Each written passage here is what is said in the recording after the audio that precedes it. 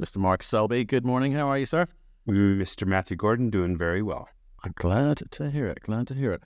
Hey, look, we're going to rip through this because I think you've got places to be, and we better start with price. What's happening in the market at the moment?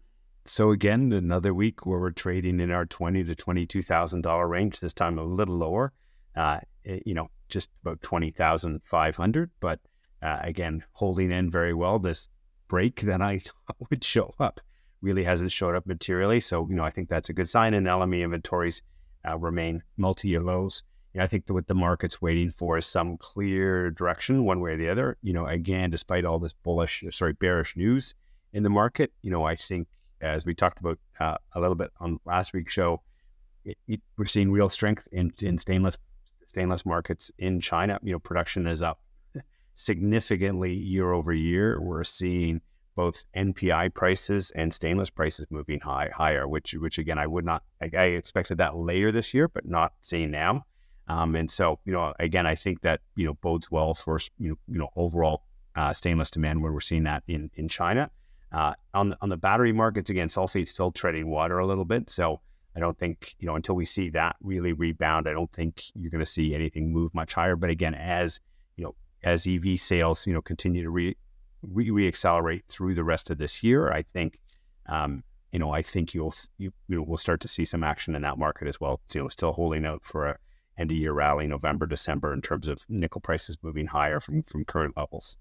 Right, and obviously we talked in the past about nickel, copper, and the whole kind of EV group of metals, pretty much following each other. I mean, I think maybe lithium had different ideas for a bit.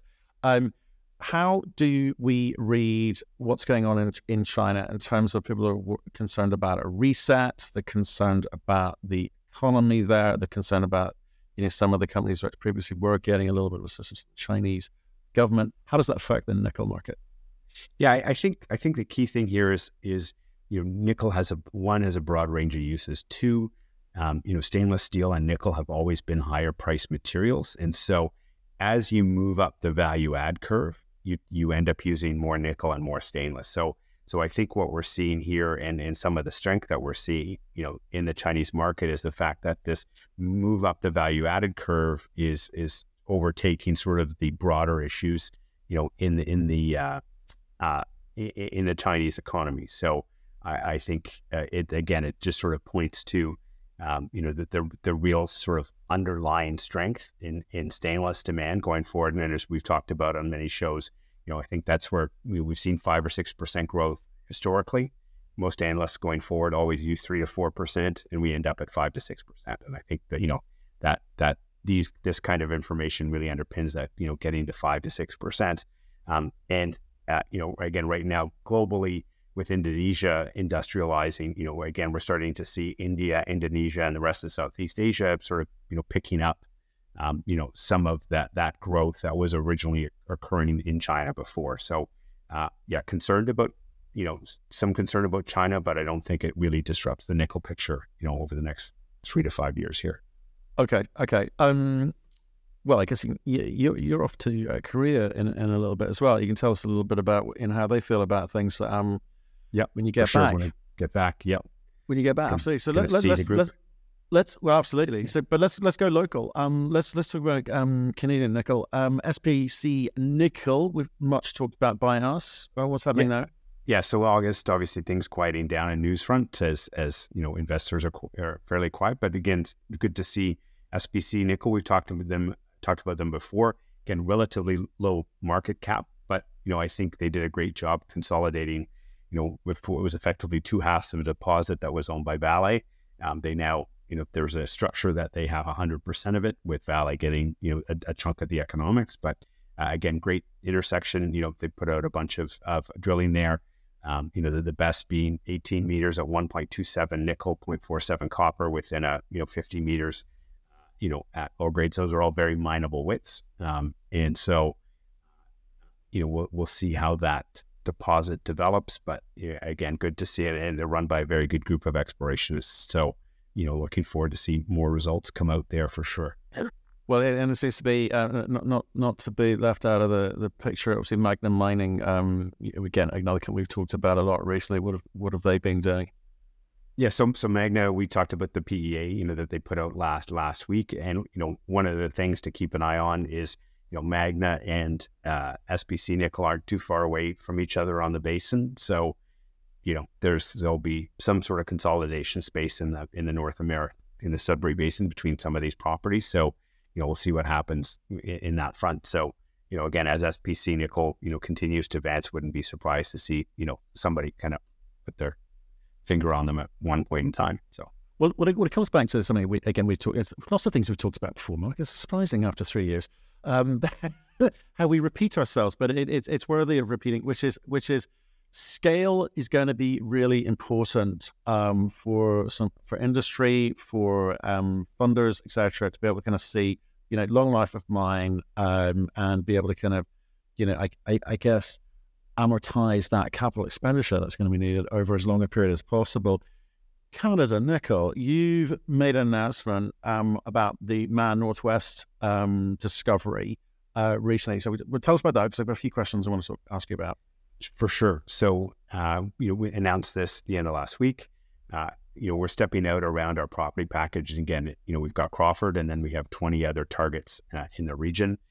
Mann Northwest, we're doing very wide space drilling just to delineate sort of what the potential, whether the potential really is there. And again, very happy, 2.5 kilometer strike length of mineralization, that we've outlined. We had hit the right kind of minerals, the right kind of, and we're very happy with the grades. Now, it's mostly peridotite, which is of the dunite and peridotite that we have. The peridotite is the lower grade material, but it was well mineralized and good, decent grade for that type of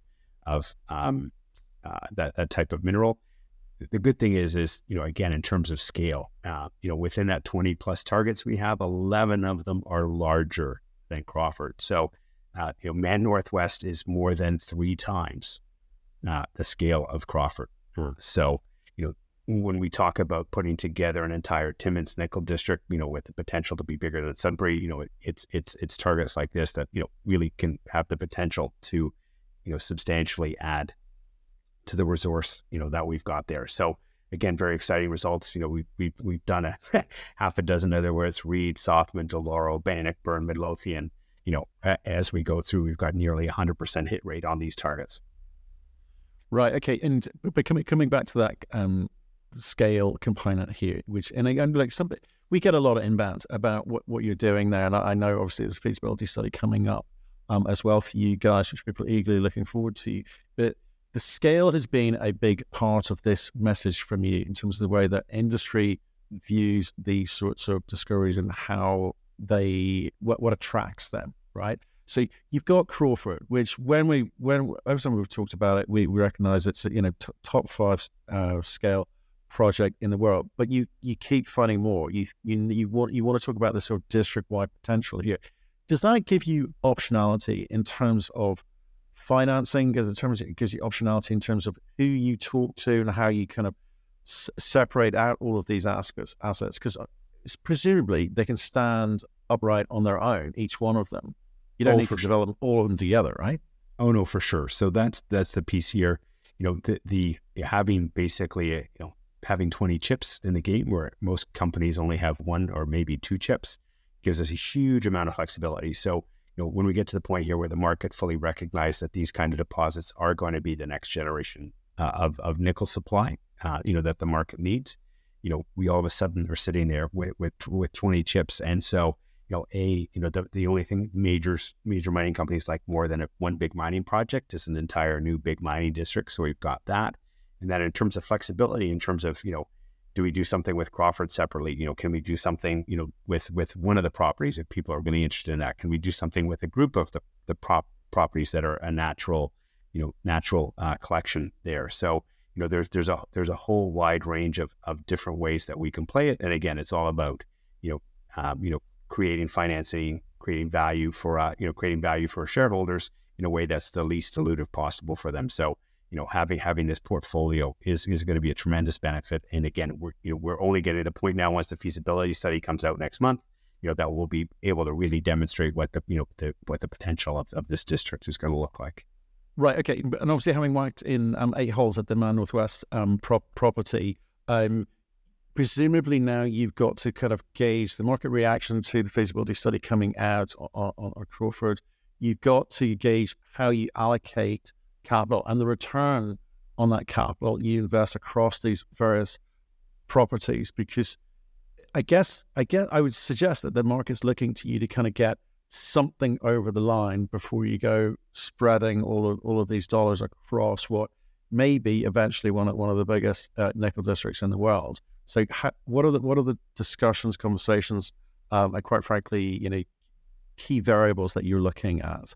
Yeah, no, for sure. So, the key thing, as again, someone who's most of my net worth is involved in the equity of this company, it's really about, if we really haven't got full value for the first 2 billion tons of resource that we've identified, why spend a lot of dollars, drilling off that next billion tons or 10 billion tons of resource that's there. So, the key thing for us right now is really just doing some very wide space drilling, confirming that it's not just a geophysical target, that, the kind of mineralization and kind of nickel grades are there.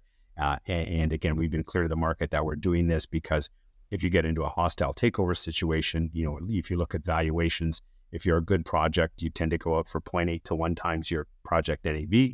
If you're a good project with a lot of exploration upside, you end up going out for 1.2 to 1.5 times your NPV. So, that's what this program's all about. And until we see, a significant re-rate in the value of Crawford, we're really not going to spend too many dollars at this point, hitting that other, anything other than this white space drilling that we've been doing so far. Right. Okay. And and obviously I mentioned the fact that feasibility studies coming up, incorporating carbon capture and storage, etc. So all good news. Not all economic studies are well received, though, Mark. I think we've seen that in the market this week. Poor Chalice Mining. What happened? Yes. So I'm going to be a little bit hard. I'm, again, generally not try to be too critical. As I said, we've need all the nickel, and this is now turning more into a palladium deposit than a nickel deposit. So, and they had a market cap prior to the announcement of about 1.8 billion Aussie, which is about the sum total of the rest of the nickel developer sector in total. So, they've come off about 30% since their announcement earlier this week. The PEA had what I would call offensive assumptions, not just aggressive, but offensive. Again, we pick up the news release, the headline numbers all look great, but then you dig into it a little bit and you realize, oh man, there's some pretty aggressive assumptions in there. I just want to we want to be clear for people who form an opinion about it. You mean offensive as in, you don't mean that as in let's go on the attack. You mean that as in it is a bit ludicrous, some of the assumptions. Yes, 100%. Gotcha. Okay. Yeah. Okay. So it's not helping the entire mining industry convince investors that we're a rational group of people who they should trust with large sums of their capital to do things with. Okay. Yeah. Sorry to interrupt, but it's worth clarifying. Yeah. And the key thing I just want to highlight, we've talked about this before, with PEAs, but I want to make sure that people doing this are very clear on this point. A PEA is only as good as the engineering firms that are signing off on the report. There are dozens of engineering companies that actually rarely, if ever, built any of these things. What they do are studies. And guess what? How do you do more studies? Make sure that those studies are pretty good for the mining companies with whom you're writing the studies for, so that way they'll choose you again. Because I don't know how many times when we started Crawford, when we put the PEA out, my past life at Dumont, I hear from investors, oh, well, I only like something that has a mid-20s, percent IRR.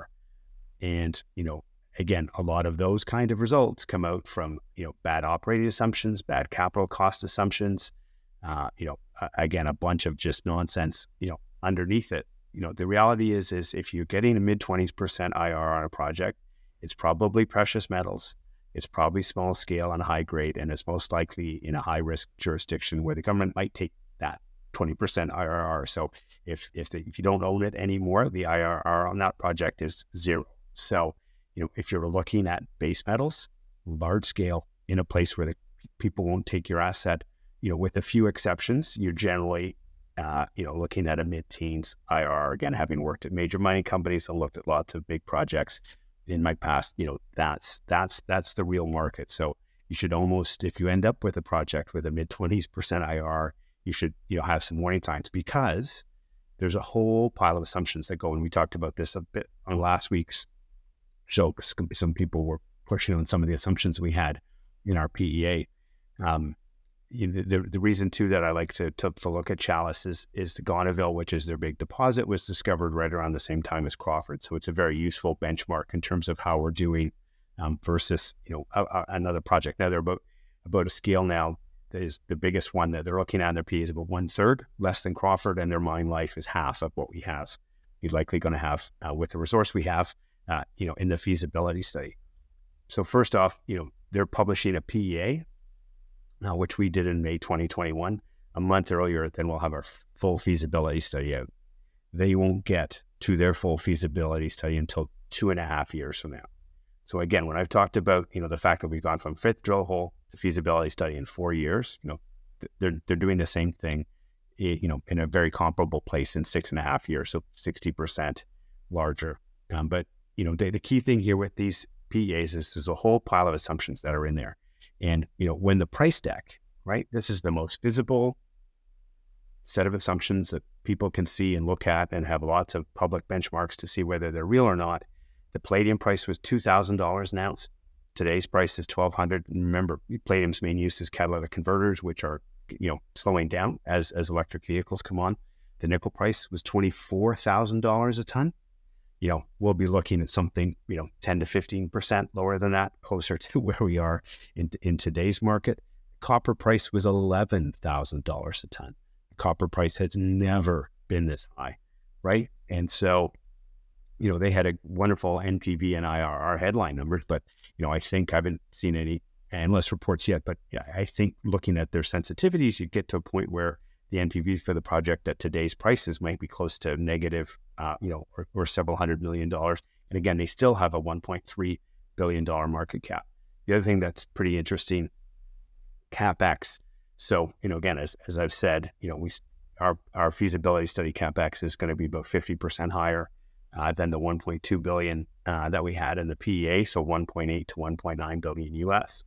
Chalice, in their capex number, they're getting a 1/3 bigger mine mill operation in their upside, larger scale case, a leach plant, a hydromet plant for 10% less capex than we're spending for our first phase project. And this is in a place that's a higher cost jurisdiction in Western Australia than we are in Ontario. So again, some of those very simple things imply a bunch of aggressiveness, and so who knows what else is behind the thing there. So again, very, very disappointing, in terms of what's come out, and again, not helping the industry, sell the industry to investors.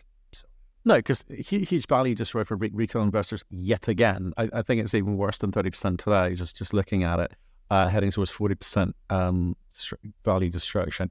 But how does a company get out of this? Because clearly they've laid out their wares, they've laid out the price tag. Everyone can sort of see that they are being presumptive about future price, and that's a strategy I've seen other CEOs, make the decision on, or boards make the decision on. But it feels like there's got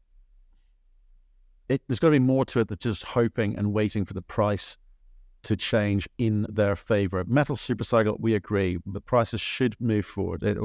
But to make those assumptions at this point, do you think, how do you view that? I mean, how do you view that? So I get quite tough here, but I'll let you do the talking. I think, I think they'll see their, it's amazing what prices will hold up for a while, but I think you'll see institutional guys, exit the story, and as the price comes down, they'll either going to have to come back with a new PEA that sort of resets expectations in a way. But I think, given what they've done here, the chances of that are small. I think it'll be, the next owner of this asset will come out with a, after the share price has fallen down enough, that the next owner of this asset will come back with a, reasonable study that's there. Again, they had such a, I mean, good kudos to them to get the market cap to where they were, but they were, I think, trying to backfill, the market